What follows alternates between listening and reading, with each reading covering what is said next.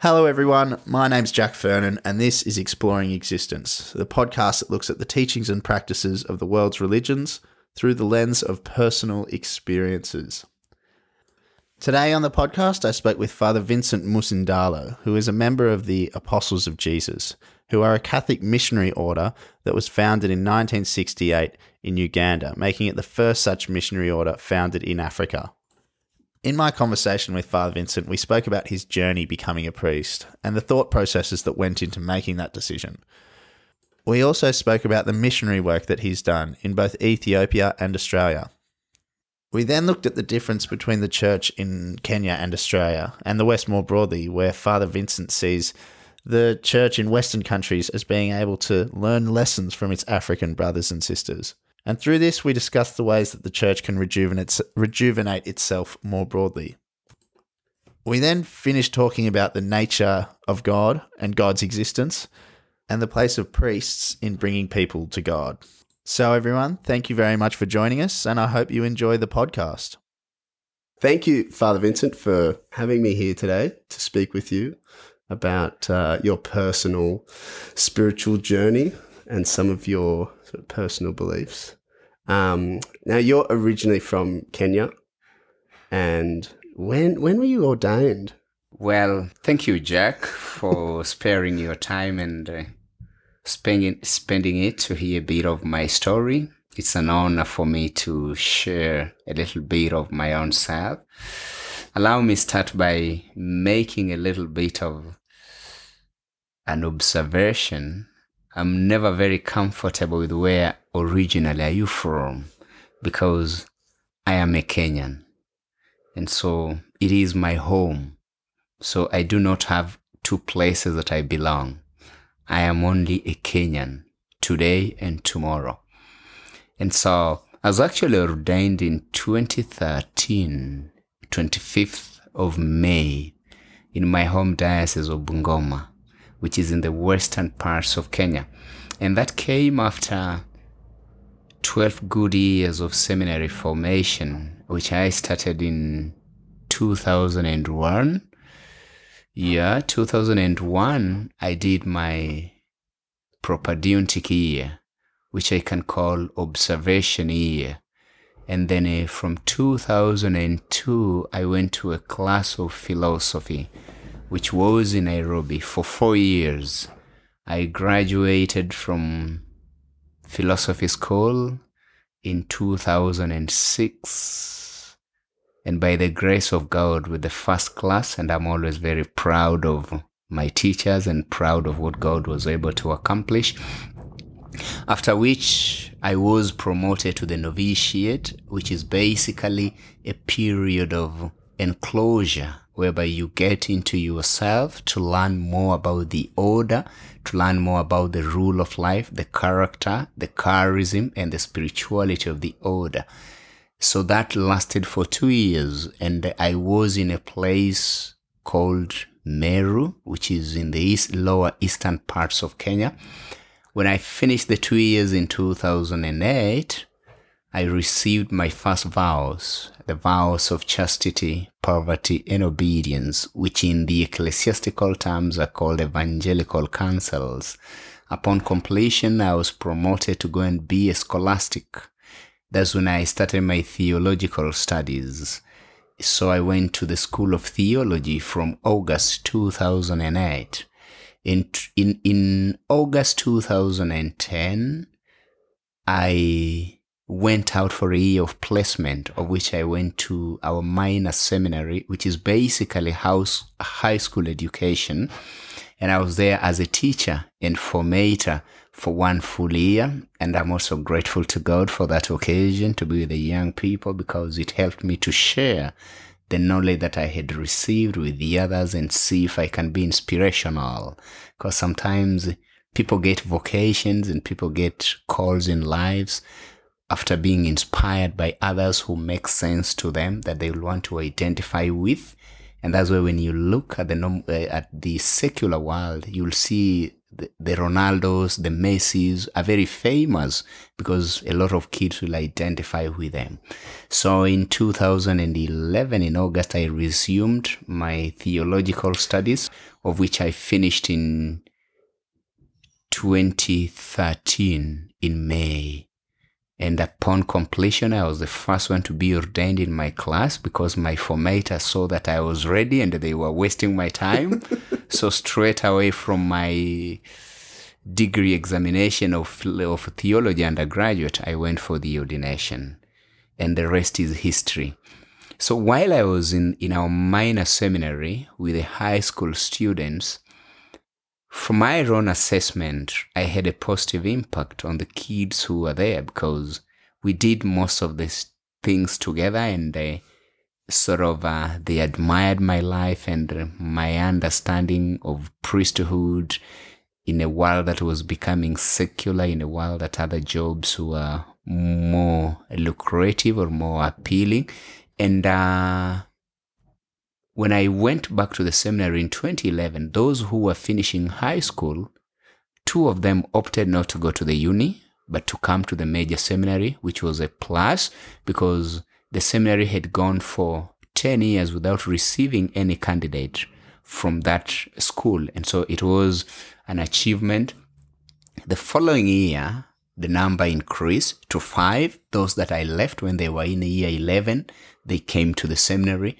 And to me, that was a plus. Other than being successful in the church circles with the recording new vocations to our missionary order, the kids did very well in the national examinations. The mean score was nice. There was an upward mean grade of 2.1, which was something nice because I'll always wake them up very early for studies and ensure that they have time to share their knowledge with the other schools that were better than ours. And so that made them to be competitive enough. But being a human person, obviously there are certain things that I realized I would have done better than I did. So there were also failures. And one thing I regret most to date is deciding a fate of a student for dismissal. Yeah, but I had just to do it for the good of the others. The student became sort of a threat to the other kids and started using drugs and abuse of substance. And so at first I talked with him out of brotherly concern with an aim of saving his space in the seminary and also saving his image. But then when I realized he wasn't really agreeing with my counsel, I submitted his name to the principal for dismissal. And I regret having done that because I do not know where he ended up afterwards and if he had rough time with the parents. Yeah, and so I wish I would have done something else. But because I was not knowledgeable in counseling, I couldn't help. I regret that. Yeah. But overall, it sounds like that's one perhaps failure amongst many success stories. Yeah, it only shows that we are human beings. There will always be success, but there will also be failures. Yes. And the order that you're talking about joining is the Apostles of Jesus. Well, I'm a member of the Religious Missionary Institute of the Apostles of Jesus, which was founded in 1968 by 2 Comboni Italian missionaries. This was at a time when the Sudan government was expelling white missionaries from Africa. And so these missionaries sat and said, in order for faith to be propagated, we need to find the locals to continue with the work. And so they received the idea, forwarded it to Rome, and the idea was approved. And so our order was founded. It was initially to be founded in Sudan, but then the hostility towards missionaries made them to move away from Sudan and then go to the neighboring country, which was Uganda. So the congregation was actually realized. It was conceived in Sudan, but then it was realized in Uganda. But then also considering the political instability in Uganda facilitated by the reign of Idi Amin, it became uninhabitable for the missionaries again. And that's how again they relocated from Uganda to Kenya.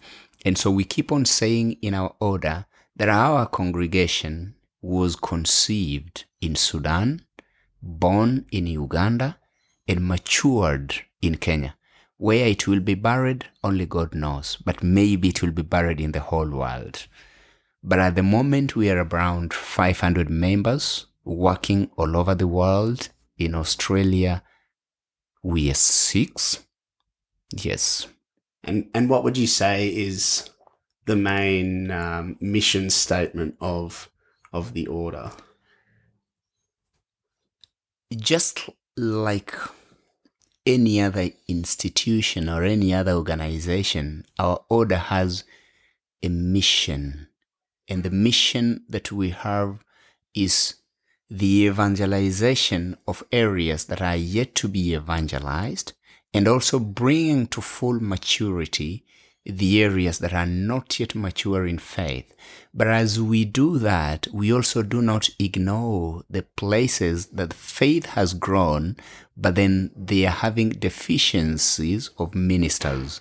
And so whenever we are invited by the local ordinaries of whichever place, depending on the contractual agreement, the order supplies members. But basically that is what we do. But as we do our mission, we have a style, and our style is anchored on Christ, the Good Shepherd, whereby we feel with the flock. And as Pope Francis says, to quote his words, we smell like the sheep. Being with the people that you serve, wherever they are, in whichever situation that they are in, taking it upon yourself as one with them, the way the image of Christ, the Good Shepherd, is always portrayed as a shepherd with a lamp on the shoulders. That is what we do. So when you move to, say, Australia, as you do, you try and become as involved in the community as you can and deal with that local community as they are, but attempt to bring them towards God and bring them the Word of God. That's right. The world in which we live in is a challenging world. It's a world that is yearning for examples and inspirations. And the best way to inspire people is not so much by the words, but by actions. How you live your life. That matters, the effect that you're going to have. And so Australia as a country, which is very vast and very different from the culture in which I was brought up, has its own style of operation. There is a way of life in which people have grown up in. What happens as a missionary, member of the Religious Missionary Institute of the Apostles of Jesus, I come, immerse myself in their culture, see their patterns of life, adapt to the patterns of life. But as I adapt to the patterns of life, I also live my own identity, and the people that I adapt to their culture are also able to see my approach, so that we all put this together. Because if you come and you're not able to adapt to people's culture, there is always a possibility of rejection and bringing antagonism. And so merging and creating a synergy is the best way to go. Not losing your identity, not losing who you are, but also not allowing others to lose who they are, because Christ is multicultural. And the message of Christ has to speak to us in the situations in which we find ourselves in. Because currently, equally, territorial evangelization is sort of coming to an end. And what we have is situational evangelization. You have to evangelize in the situations that people find themselves in. So that is what we do most at the moment. Yeah. Yep. To be able to do that and go into a culture or society that's quite different, yet remain yourself, requires a great level of personal authenticity, I would think. And you would have to be very sure of yourself and authentic within yourself, which it seems like you are, because you entered the seminary at such a young age. Did you always sort of know in yourself that that was the path that you wanted to follow? And has that sort of authentic drive to serve God always sort of existed in you? You know, I want to approach your question from a completely different perspective. And I want to give you at this point the words of Gamaliel, the great philosopher at the Areopagus in the Acts of the Apostles, when the Jews had turned against the apostles and they were flogging and beating them and telling them to stop proclaiming the name of Christ. Gamaliel reminded his friends that let us just be careful. We might be fighting the Spirit of God. That if this thing is divine, it will go on. But if it is of human origin, it will come to an end. And that is how I shape my own vocation. I do not look at it as my own work, my own initiative, but I look at it as an initiative of God in me. Because as again, the Holy Book tells us in Prophet Jeremiah, that before we were made in our mother's womb, the Lord knew who we are and gifted us as at that time. And therefore, looking at it as an initiative of God, what happens to me as a person is only to cooperate. And how do I cooperate? By just listening to my heart. Where am I being drawn towards? And if you listen to your heart and follow your conscience, many times you avoid making errors.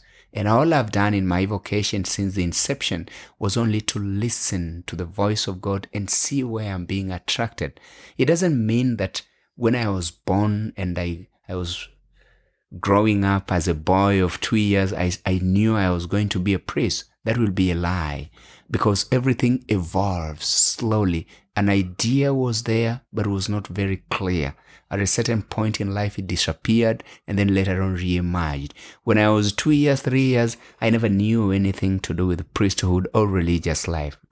I never knew that. But my mom, who very much played a role and still plays a major role in my mentoring, I would say was the core of the discovery of my vocation. My mother is a very pious lady, and more or less every other time at home in the evenings we would say our evening prayers together, say our rosary together, and every Sunday we'd always go to the church. And at our local church that we used to go to, the priest there was an Irish priest, and an Irish priest who would speak my mother tongue fluently. And sort of at that age, I used to admire the guy who does not look like us, speaking our own language. And of course, it not being his language, there are certain words that he would pronounce, not the way they are supposed to be pronounced, but all the same communicating the message. And it would make me laugh. And I say like, oh, here is a big white man who cannot speak. And then I said, I also want to be like this white man so that I can speak his language and see if I'll have the exact pronunciation as him. And so that started like being my attraction towards priesthood. And then when I started going to school at the age of 7 in year 1, I asked my mom, they were mass servers, altar boys and girls who were helping the priest at the altar. I asked Mom, what do I do to be a mass server? I want to join those boys and girls so that I can be close to this white man, also to learn his language. And so Mom went into the parish office and asked, my son wants to be a mass server. And she was asked, how old is he? Mom said he's only 7 years, he's in year 1. Mom was told, no, we don't allow mass servers at that age.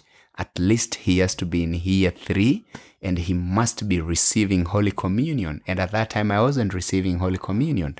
And so what did that mean? If I wanted to be a mass server, I had to be in a catechism class. And catechism class in my country at that time and today, it is a year plus, 1 year plus. And so my sister, the one that I follow, was starting her catechism classes that very year. So when Mom went to enroll her, I also wished to enroll myself because I really wanted to be a mass server. And the catechist said, no, I was still too young for that. And he said, I'm not being enrolled. But what you can do, we shall admit you to class. You'll be coming with your sister to listen to the lessons. And eventually, when you are in year 3, you'll be ready for the sacrament. I said, oh yes, that sounds like a deal. And so we agreed. So every morning over the weekend, when my sister would wake up to go for catechism classes, I would go with her. And so when that year ended, I was not actually a candidate to receiving Holy Communion, but I had been attending the classes. So, but before the sacrament, the priest would ask questions like examination, sort of, to see if you're ready for the sacrament.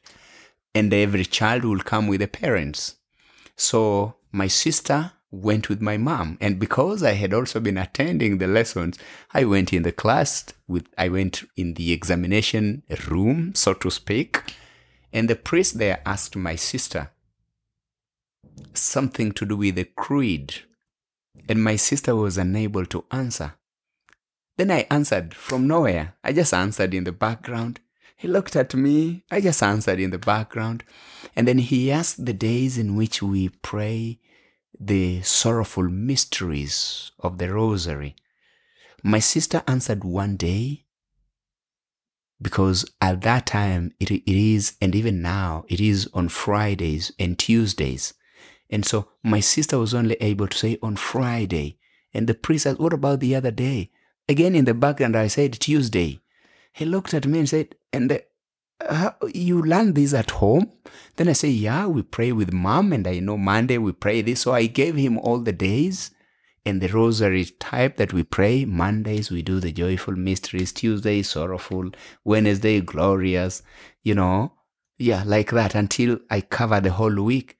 And he sort of fell in love with my understanding of Catholic faith. And when I told him I had been attending classes also for the year, he called in the catechist to find out if it's true I had been attending classes, and the catechist said yes. And so all of them were convinced I was ready to be admitted to communion, though my years were not permitting. And so my sister also, because now the attention shifted from my sister to me, so she wasn't asked any other question. Both of us were allowed to receive First Holy Communion. And after my First Holy Communion, I went in as a Mass server. The vestments that the Mass servers put on were too long for me, so I couldn't. So the priest, we developed a rapport from the time of the questioning up to this time. So he went out of his way and ensured that I got a smaller one for myself. And so from year 1, I was an altar boy. So when it came to going to high school, my dad never wanted me to go to a minor seminary because in his mind, erroneous mind, so to speak, he knew that in the minor seminary they only teach religion, and he wanted me to pursue sciences. Being the only son, he wanted me to bring him pride and fame and not to be a priest. And so he said no. And I accepted. When I did my primary national examination, I was admitted to a high school. So I went to the high school that I was admitted to, which was a selective school, and my dad was very happy. He took me to Form 1, that is year 9. Our high school starts from year 9 to year 12. From year 1 to year 8 is primary. So I was there. I did all the sciences that he wanted. I did them, but still my heart was in the seminary. But when I reached year 11, I discovered the beauty in girls. And so the idea of becoming a celibate Catholic priest started vanishing. It disappeared. When I would be for holidays, I would no more go to the church to serve. No. But I would meet with Father and I greet him. We talk. Unfortunately, he died actually, not being transferred. He died when I was in high school in year 9. And so my connection sort of started reducing. And so when I was in year 11 and I got my first girlfriend, I concentrated on her, and also because my dad never wanted me, this thing, so it all disappeared. And so I did my year 12 examination, and I was admitted to the University of Nairobi to do Bachelor of Commerce accounting option. I went and reported, and my girlfriend equally was admitted to a nearby university called Kenyatta University. She was doing public health. And so we would meet on a weekend always. So, but something again happened in my life. I joined the university choir, the St. Paul's Chapel Students Choir. And the chaplain there, who is a Kenyan priest, Dr. Omugunda, from the way he would talk, from the way he would preach, from the way he would do his stuff, he sort of again reignited the desire back to be a priest. And that is when I met the vocations director of my diocese to become a diocesan priest. At the same time, I met the vocations director of the Consolata missionaries who wanted me to be a Consolata. I also met the vocations director of the Jesuits who wanted me to be a Jesuit. And then I met the vocations director of the Apostles of Jesus, who also had no hesitance in admitting me to their order. And so I had the possibility of joining the Catholic Diocese of Bungoma, to joining the Consolata missionaries, joining the Jesuits, and joining the Apostles. So here I was. I want to be a priest, yes. There are 4 openings that are coming up. So I asked all of them, what is the difference between being a diocesan and being a missionary? Because I didn't know. All I knew was I remembered I had a priest in my parish who was an Irish priest, who would speak my mother tongue and pulled me towards loving the sanctuary. Here I am, I've met a Kenyan priest who is a chaplain at the university and also a lecturer who has again made me rediscover what I was almost losing when I was concentrating on my girlfriend. So the chaplain told me a diocesan priest only works within the territory, the boundary of the diocese. He can never go to another diocese or to another place. A missionary priest can go across dioceses. He's not tied to any territory. And so from there straight away, I said, I want to be a missionary, because I really didn't want to be tied to Bungoma Diocese. And so I told him, okay, then I want to be a missionary. He told me, if you want to be a missionary, with your level of study and your giftedness, I'll recommend you to be a Jesuit. Yeah, and the Jesuits came, we shared. The Apostles came, we shared. The Consolatas came, we shared. But one thing struck me with the Apostles that resonated with me.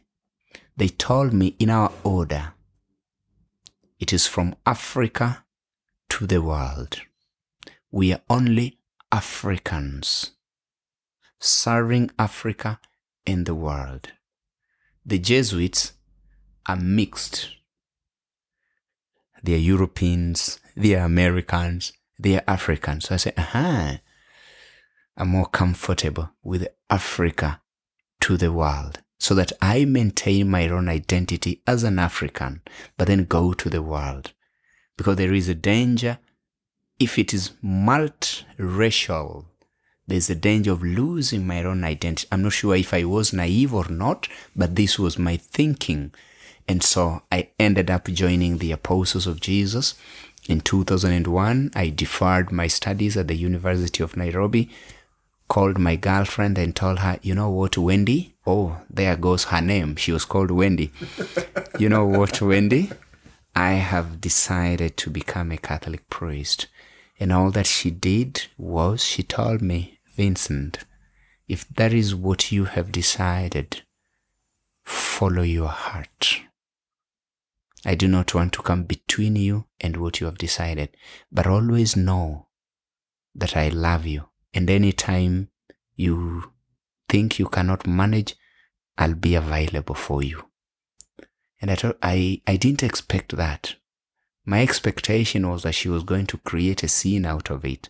But she was very mature because she was also a Catholic and a devoted Catholic for that matter. And I went to the seminary. When I was going to report, she escorted me to the seminary.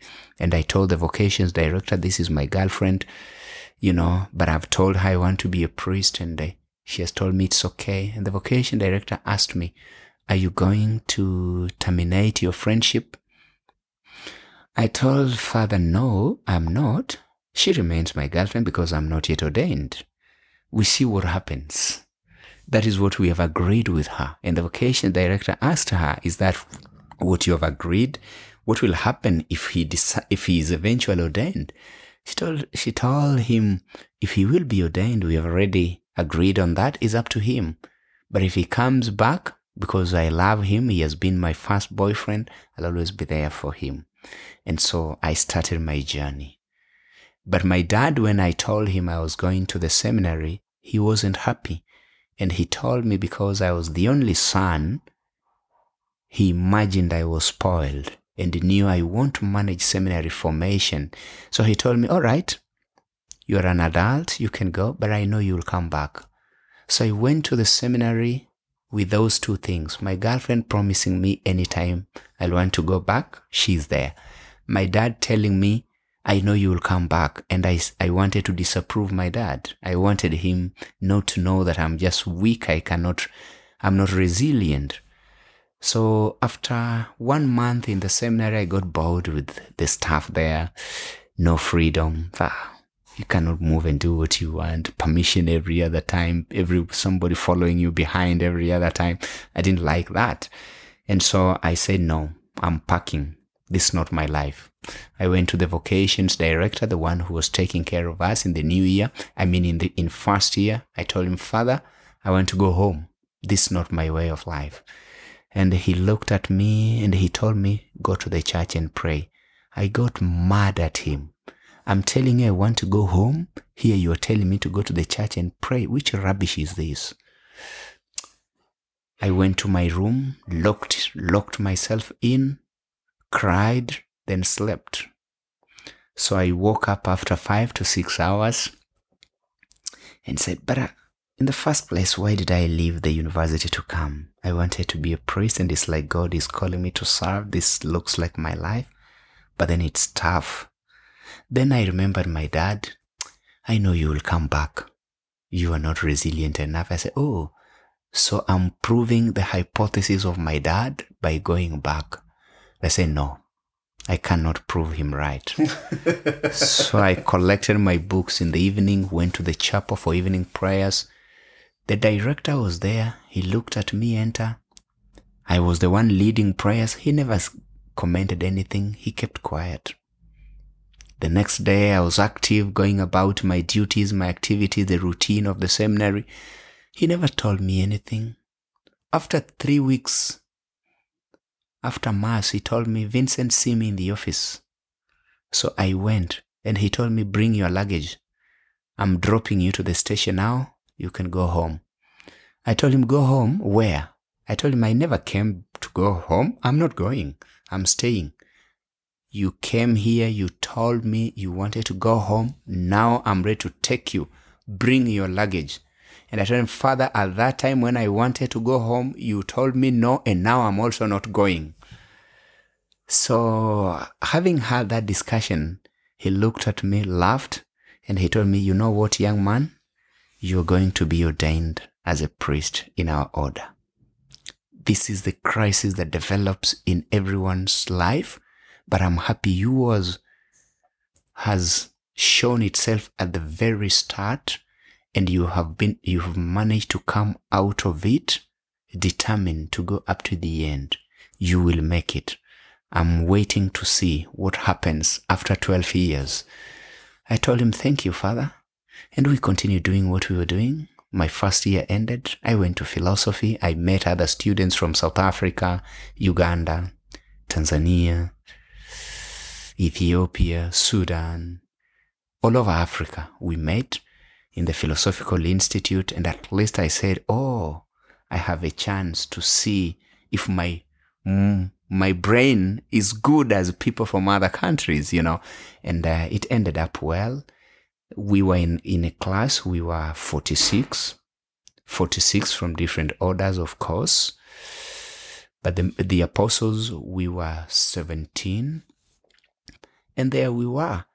From the 46 that graduated in the class of philosophy, only 7 of us ended up being ordained. Where the others went, I have no idea. But that was my journey of seminary formation. Yes. Does it mean that I was one of the best students in the seminary? I'm not sure. But what I know is that there are certain things that I did, if the formators would have discovered, I would have been chased home. Others were being sent home, but I was always being kept. To me, it was the Spirit of God keeping me. Not that I was good, no. And not also that I'm bad, no. But the Spirit of God was shaping me and preparing me for the mission that I do today. And I lovingly do it. If I would if I would go back 36 years, I've told you my age now. If I would go back 36 years into my mother's womb and be born, and I was asked, what would you want to be? I would still say, I want to be a missionary, religious priest of the apostles of Jesus. And so it seems that the sort of intellectual level of the priesthood, learning this philosophy and then the theology, has been a very big part of it for you. Well, the Catholic seminary formation is the same. That you have to do philosophical studies and you have to do theological studies. They are conditions sine qua non, without which you can never be ordained. However, that's not the end of study. After you've done, those are called basic studies. After you have done those basic studies, then you can go on and do masters or do doctorate in ecclesiastical studies. Equally, depending on the needs of the order can decide to send some members to do medicine, others to do law, others to do business, depending on the needs of the order. And initially, before I came to Australia, I was actually admitted to Louvain Catholic University in Belgium, where I was going to do studies in church history to develop my theological studies, but with a major in church history, so that I can touch base with all the happenings in the church to try and understand why we are as a Catholic Church where we are, and what are the things that have led to what we are, and then with the information, try to look into the future and try to anticipate trends that will come. When my superiors, out of the vow of obedience, asked me to come to Australia and put my studies on hold until when they will want, they told me, you are not yet 40 and you can go for studies any other time. When I came to Australia, that desire still remained there. And when I asked them, they gave me a go-ahead. And so when they allowed me to do studies, my own wish is now to understand the laws of the church, because I have realized that the people that I minister to, both when I was in Ethiopia and when here in Australia, the Catholic Church has very good laws, but then the Christians, good number of them, are not aware of them properly, or even if they are aware of them, they do not know exactly what it means. Having said that, the world as it is, the secular world, the other professionals, they know the Catholic Church from a spectator's perspective. They do not know the Catholic Church from an insider's perspective. And how can the other people know the insider's perspective when it is explained to them? As St. Paul says, how can one know unless he is told? And how can one be told unless he is taught? And how can one be taught unless a teacher is sent to them? And therefore, I do canon law with an aim of teaching both my congregation, the people I'll minister to today and in the future, what the Catholic Church laws are, and also with that, help the other people who are not Catholics to know exactly what the Catholic Church stipulates. Because there are very many debates that come up of the things that I really do not want to go into, and sometimes the people accuse and blame the Catholic Church. There is no teaching in the Catholic Church that prepares any priest or any minister of the church to do funny things or to do wrong things. No, it is an individual's weakness, and I believe that all this has to be explained to the congregation.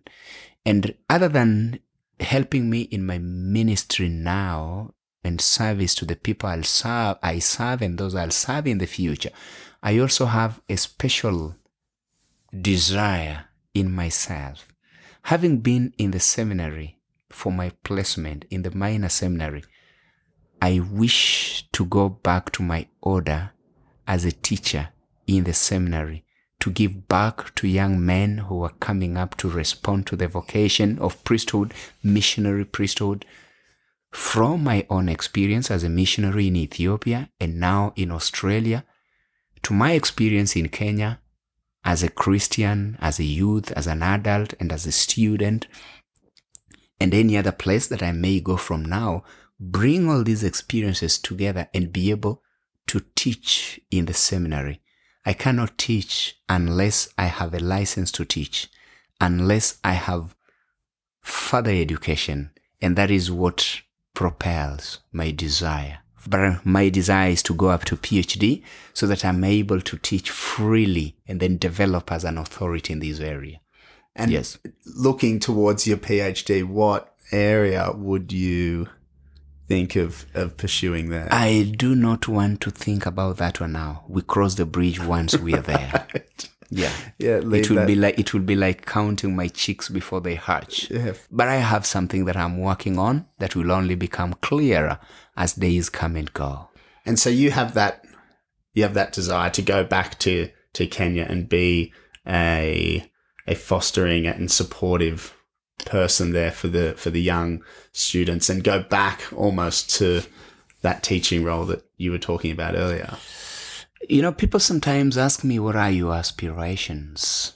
My aspirations is just to give back to my order what they have given to me, and to give back to the community something. And the best way for me to give back to the community is to utilize the little that I'll have acquired in shaping future missionaries who will, with what they will have received from me, go to the rest of the world and proclaim Christ, and that will give me joy. As a Kenyan, since my ordination, I have never worked in Kenya. It is my desire also that I work back in my country, so that the feeling of being an alien can also go to the backyard for a while. Yeah, because there is a feeling that you have when you are in your own country that is different from when you are in a foreign land. It doesn't matter whether it's in Europe or it's in America or it's in Africa. Provided you are not in your own country, there's always a feeling that you have that this is not my place. Yeah. Have you found that difficult going to either Ethiopia or Australia? I can't say that it has been easy. Neither can I say that it has been difficult. But it has its challenges. The first challenge, like when I went to Ethiopia as a newly ordained priest, one thing is I was excited because at least I was going to proclaim Christ, and I was going to be like my Irish missionary priest, going to learn another language that is not mine. And when I went to Ethiopia, I actually received the same treatment of the Irish missionary. The way I would laugh at him, that a big man who cannot speak the language well, little kids in Ethiopia laughed at me, a big man who doesn't know the language. And I remembered, I laughed at that priest, so it has come to me. And I smiled at myself when that happened. But then, having said the positive part of it, of the excitement of going to proclaim Christ, and this is where I want, going to be a missionary in another land, because Christ was the first missionary at a very early age when he left Israel to go to Egypt. At least for me, I went when I was almost 30. So I wasn't as young as Christ, but at least I was there. You're trying. Yeah. Yes, and so there was a big challenge in Ethiopia. One, the Ethiopians do not communicate in English. They do not communicate in Kiswahili. They do not communicate in Italian. Those are the languages that by the time I was leaving Kenya, I spoke them perfectly well, together with my mother tongue and other Kenyan local languages. And so it was a challenge, because which language am I going to communicate? But here I am as a missionary. I went and I said, if Father John the Irish, who was in my parish, came all the way from Ireland, then who am I not to go to Ethiopia, who are just Africans like me? And so that gave me an impetus to go. And when I went to Ethiopia, I remembered my Italian teacher told me the best way to learn a language is through immersion. Is not to learn it in class. And so I told my superiors, they wanted me to go to study the language for 3 months. I told them, no, I prefer you allow me just go and learn it with the people, among the people. They looked at me. At first they were shocked, but then they said, it saves us money to pay, so it's okay. So I went into the field, I went into the mission, and there I was with the young people. I didn't know anything, but I was there. At first I was communicating in signs, and then I would gesture and ask, what is this? How do you say this? Like, how do you say come? And then they'll tell me amo. And then I write it down. So that's how I started learning.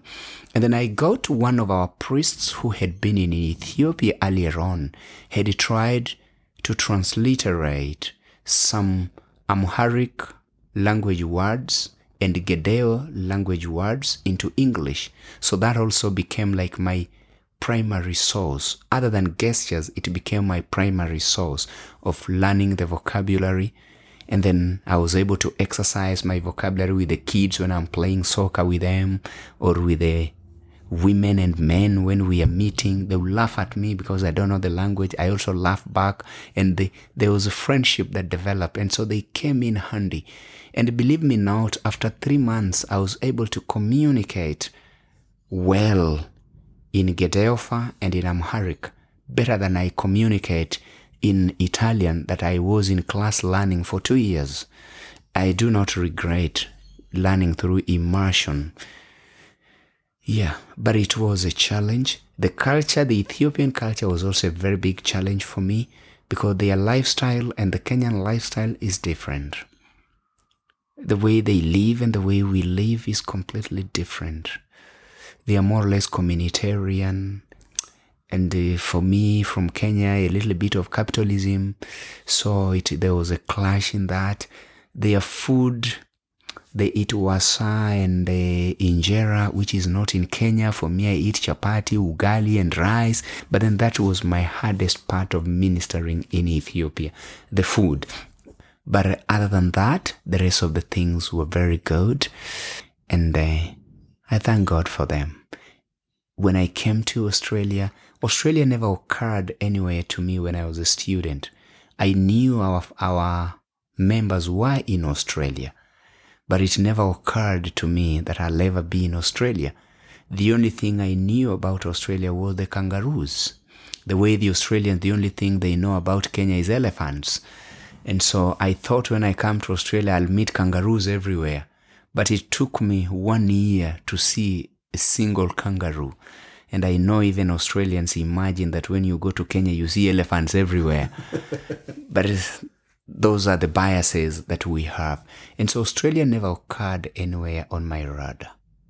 I knew I'm a missionary, but I had a preference for England. If you ask me why, I'll tell you before you ask. I'm a lover of soccer, and I really love to go to England so that when I'm free, I can be watching my team Arsenal, though we are not doing very well. So that was my motivation for wanting to go to England. Other than going to England, I loved working in Kenya, just with my people and giving back to the community. My belief has always been, if God asks you to drop something, He's preparing you to pick up something better. And that's why I have no regret for dropping my going to Louvain, because I have picked up a better option. I have no regret for being transferred from Ethiopia. I've picked up a better option. I have no regret for not being in Kenya, because I've picked up a better option. And so coming here, are there differences amongst the church between here and Kenya so that it's noticeably different from the church in Australia?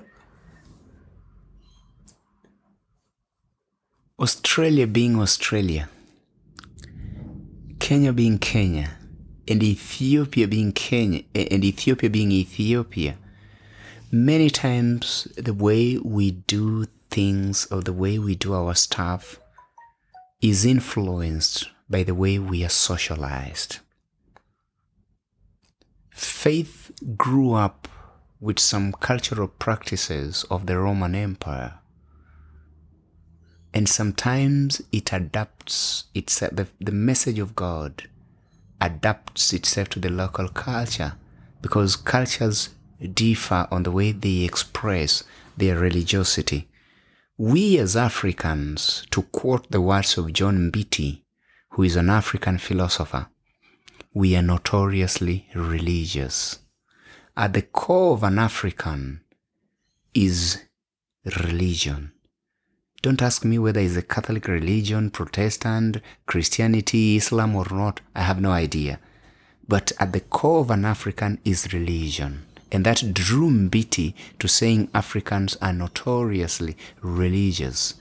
When you come to my culture, my local culture as a Luhya, because that's my culture in Kenya, I'm a Muluhya, we had earlier on from history, we had the mediums, we had the rain makers, we had the doctors, we used to call them witch doctors, or in Kiswahili waganga, and we also had the priests who are offering sacrifices whenever there is drought, whenever there is famine, whenever we want to bump a harvest. And so we had a culture that is sort of roles are distributed. And so religion was at the core of my ancestors, and everything they looked at it as a gift of the gods. In our own language, is a gift of the gods. Life is a gift of the gods. Harvest is a gift of the gods. Rainfall is a gift of the gods. Any bad omen comes as a result of a curse when the gods are not happy with our doings, and so they need to be appeased. And that's why the priests will come in to offer sacrifices to appease the gods. And therefore, that informs why when the missionaries during the partition and scramble for Africa came to Africa, it was easier for Christianity to take root and easier for Islam to take root, because at the core of the African is religion. Having said that, Christianity, when it came to Kenya, there were the Anglicans, there were the Catholics, the Methodists, the Presbyterians, the Lutherans. But then the Catholics covered a larger area. And so the larger parts of Kenya are Catholics. But then the way we express our faith and the way the Australians express their faith is also influenced by our own context. Africans and Kenyans, so to speak, we are emotional. We are emotional. Australians are not, allow me say, I don't see them showing their emotions. Whether they're emotional or not, I don't know. But as Africans, we are people who express our feelings. And so when you go to a church in Africa, we go to a celebration. And it is a celebration. From the start of Mass up to the end, it is a celebration. There is happiness. Happiness in the songs. Happiness in the music. Happiness in the dance. There is an active participation by everybody, because we again come back from that aspect of socialism, whereby in a society or in a family, everybody has to actively participate. That's how we are socialized. And so it's not a one-man show or a one-woman show or a specific people's show, but it is everybody. If he's singing, the choir only animates and everybody sings. And there is dancing. You come to Australia, you find a few people singing in the choir and a good number of the others are just quiet.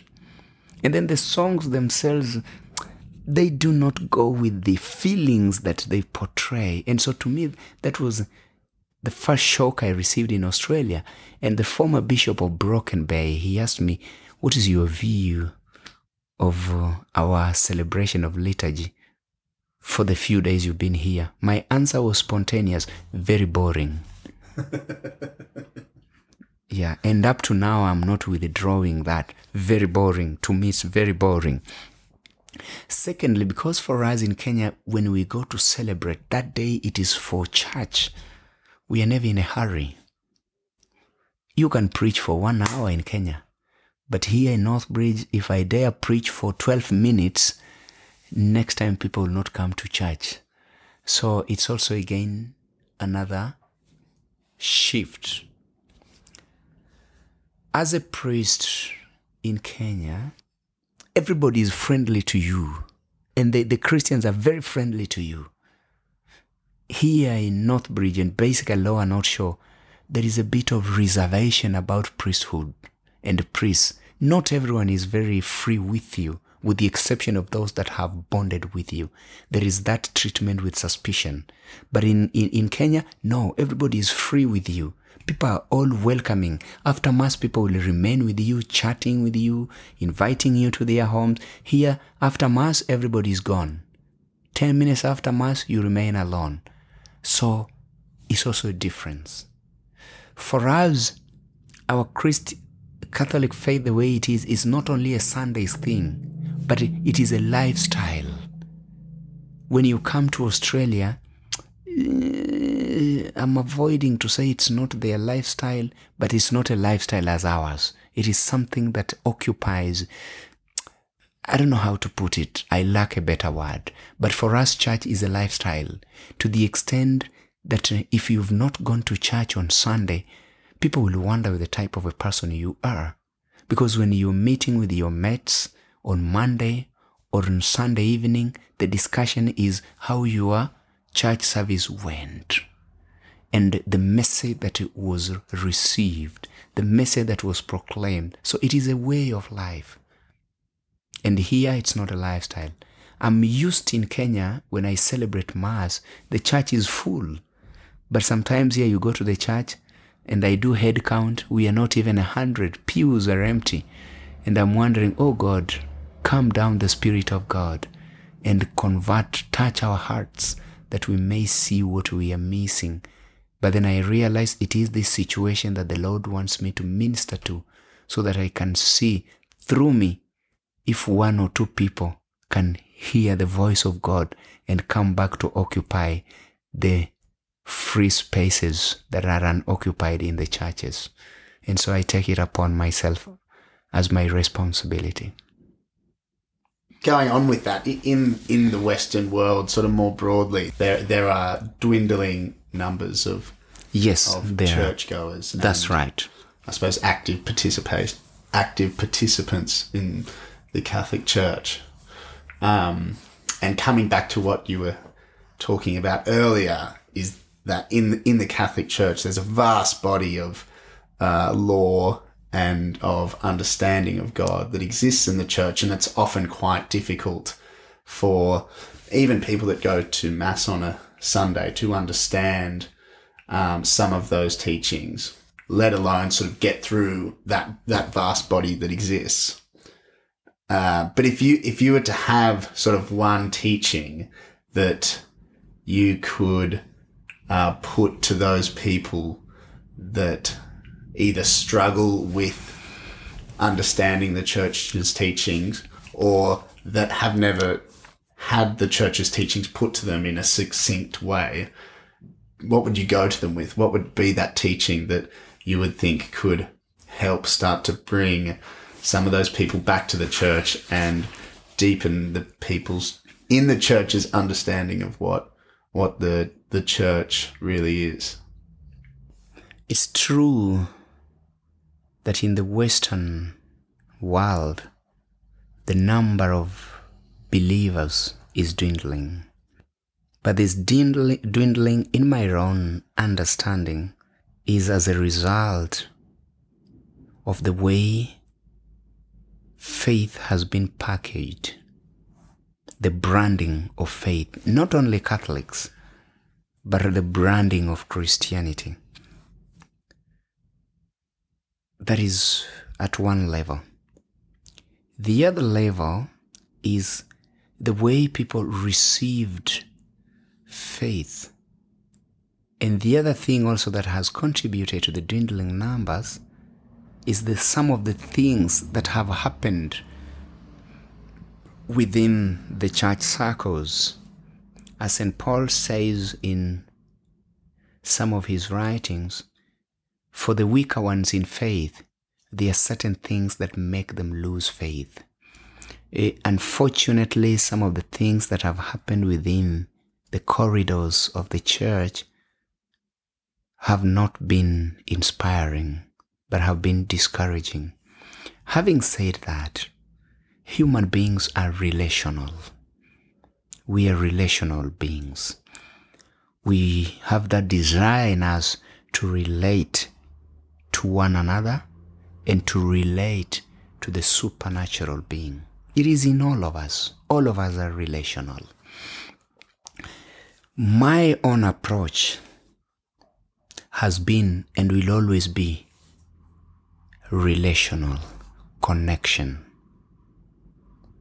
If we develop a bond amongst ourselves, a bond that is tight, then people have a reason to go out and hang with each other. It's just like you always have that longing for a weekend to come so that you can hang out with your friends, because there is a bond between you. There's that connection that exists. And unfortunately, that is what at a certain point in the Catholic faith, either people ignored or they never concentrated on that. Secondly, the way I believe is that I am not Christ, and people are not following me as Vincent, but people are following Christ. I never died on the cross for anyone. It's Christ who died on the cross for all of us. And so when I deliver my message, I always remind my fellow Catholics that do not believe in me as Vincent, but believe in God. Because if you believe in me, I am not the Catholic Church. No, I'm only an individual in the Catholic Church. And if we remain at believing in priests or believing in bishops or following priests and bishops and the hierarchy of the Catholic Church, then when they disappoint us, we lose faith. And so sometimes I present myself also as a weak human person who can make mistakes and remind my fellow congregants in the event that I make a mistake. It is my mistake as Vincent. It is not a mistake of Christ, or is it not? It's not a mistake of God. And I insist and I stress that. The other thing that I would say is sometimes we present there has been an aspect in the Catholic Church of we priests being special.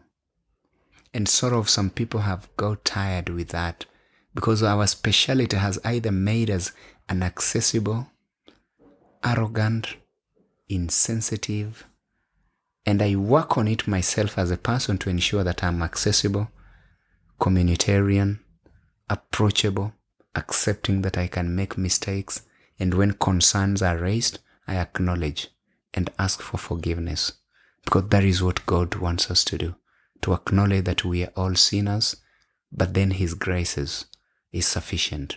My being a priest is not better than you, a Christian who is responding to your call as a married Christian. It's not better.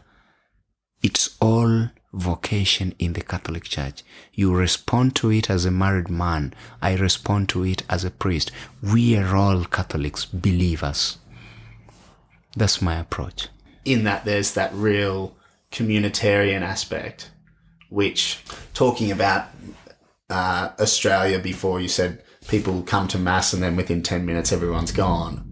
Whereas in Kenya, Sunday is almost an affair and everyone comes together and it has that communitarian aspect.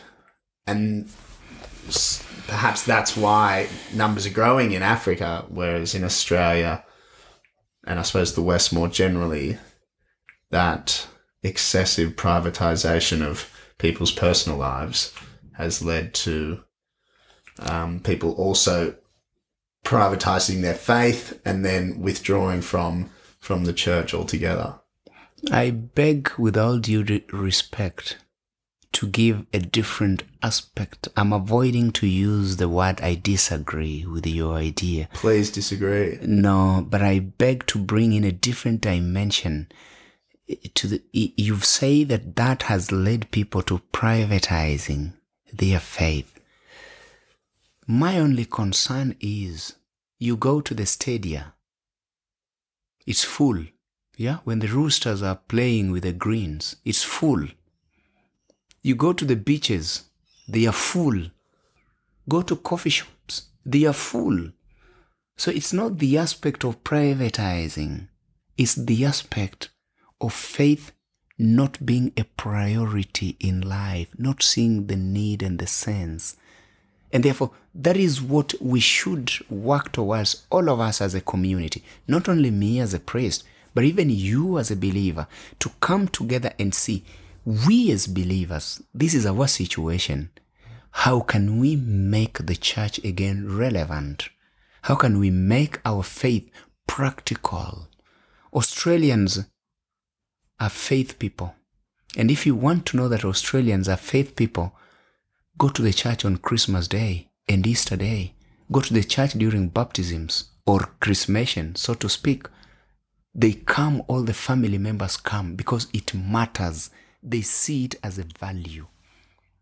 And so we have to reach a point whereby we enter into an open dialogue to see what is it that can make us only in a week just spare 1 hour just for the church and glorify God together.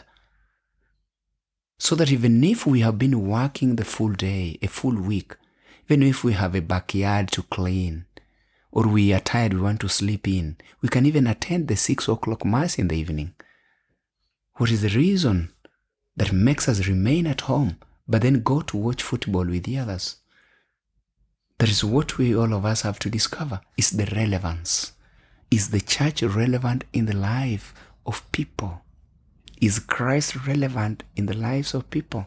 Unfortunately, the way the society is at the moment, at whichever levels, there are various levels of the society that are frustrating the development of faith. Because unless something becomes part of our way of life, once we put it on the peripheries, then it doesn't occupy the center of people. When you go to Kenya, in our schools, faith is an aspect of it. When you go to our legislation, faith is an aspect of it. When you go to all our meetings at whichever level, faith is an aspect of it.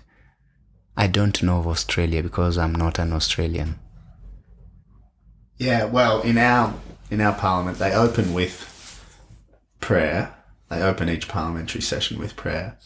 But there's people that want to get rid of that. And there is, I suppose, the broader political idea of the separation of church and state, which started in the US but has sort of migrated over here, or was adopted here when we sort of started setting up the country. But I think it's good to have separation of state and religion. It's a good thing. But separation of state and religion, who are the people? Who are the people in religion, and who are the people in state? They're the same people. So, in as much as there is separation, of which is a principle that I personally support, because state issues have to be dealt with at that level. Religious issues have to be dealt with at that level. But there has to be what I call interdependence, interrelational coexistence. Yes. Because even those people who govern in the state are Christians, or they are believers. So they also need to be nurtured. We are all God's people. Yeah, we are all God's people. After all is said and done, the only thing that remains is God. Our investments will perish. Our education will come to an end. But God will forever remain. And sometimes I've had people telling me, but how comes if there is no God? And my simple answer has always been, it doesn't worry me. It's better to believe and find that there is no God, unlike fail to believe and find that there is God. Just like a student who reads everything that he or she has studied, but everything doesn't come in examination. But part of what he or she read, if it comes in examination, that's a better student. Unlike a student who doesn't read, saying these will not come in examination, and then it comes. Yep. So better to believe in God and then discover later on that He's not there. Unlike not believe in Him and then discover that He is there. But God is there. And by one thing that makes me convinced that there is God is that there is certain knowledge that God has denied us. We do not have it, to show that we are imperfect and we rely on Him. How comes we have diseases that we can never discover medication? How comes? How comes that we have certain things that we have no control over? We may say that we are in control, but we are never in control. We are never in control of disasters when they happen. Like at the moment in my own country, there are landslides that have killed people. How comes we are not in control? There's somebody else in control. What happens when we have done all that we wanted to do? We've done all the traveling, we've done all the investment, we've raised up a good family, and our life in this world is coming to an end. All those things don't make meaning. The only thing that makes meaning is God. And that convinces me that there is God. And that's why I don't regret being a Christian. I don't regret being a Catholic. I don't regret practicing my faith. All I can do is to encourage you and the others to come back and practice our faith. I don't mean that you don't have faith. You have it. The only thing is to come back and practice it. Can we rediscover the spark? Fine, we shall say that some people in the church have done silly things. I accept. How many cars have had accidents? Have people stopped driving cars? How many families are broken down? How people stopped raising families. How many businesses have collapsed. How people stopped investing. That doesn't mean that we should condone whatever happened. No, we should condemn it. But then does it mean that we lose faith? No, we don't believe in human beings. We believe in God. Yes, and that has to be our message, all of us. It's not only for the priest, it's for all of us as Christians. And each one of us, as Joshua tells us, I and my family will follow the Lord. We have to make a decision. It is a personal choice that we make in life. That I as Vincent, I as Jack, I want to practice my faith. Some people say I can remain at home and follow the service on the television. True, you can do that. But look at it from this perspective. Imagine you were alone in a class when you were studying your law. You alone in that lecture hall. Wouldn't it be very boring? It's fun when you are a number of you. Because we are, as people, we are relational. We need each other. And that's why we have to come together. Each one of us from our home, from our experiences of the week, and join in praising and glorifying God, raising our prayers as a community because we belong to one another. That is the essence of coming together to pray in a church or to gather together, to show that we belong to each other, to praise God together, so that I come with my stress of the week, I come with my frustration of the week, I come with my successes of the week, and all of them we present to God as a community. You were talking before about the packaging or the branding of, yes. of the church. Do you think that and in that vein, the popular image of God is the old man with the long flowing beard, the old father who is almost an identifiable person that has these sort of attributes that are very, and that makes him very personified. Do you think that that's and as a result he's also seen as sort of overbearing and very involved and requires a lot from people's lives? Do you think that that image of God also puts people off, so that when they do come to a congregation together and there is that sort of overbearing image of God, it's quite daunting to sort of put yourself before that? One thing we have to admit, that human beings have tried to personify God according to their own limited understanding. And because as human beings we express what is in us, either in words or in images or whatever, unfortunately at one point, some people presented the image of God in the words that you use. Nevertheless, that is not the image of God in the scripture. The image of God, the image of the God of Jesus, who dies on the cross, is not an image of a domineering Lord. Is not an image of an over-demanding person, but it is an image of a humble person who even forgives those who have taken him on the cross, who even forgives the other thief who is together with him on the cross and tells him, today you'll be with me in paradise. A forgiving God. That's the image of the God that we worship. The image of the prodigal son who has eaten all his inheritance, and the father welcomes him back without even allowing the boy to express what he had planned. That's the image of a God that we have. Because who is God? God is love.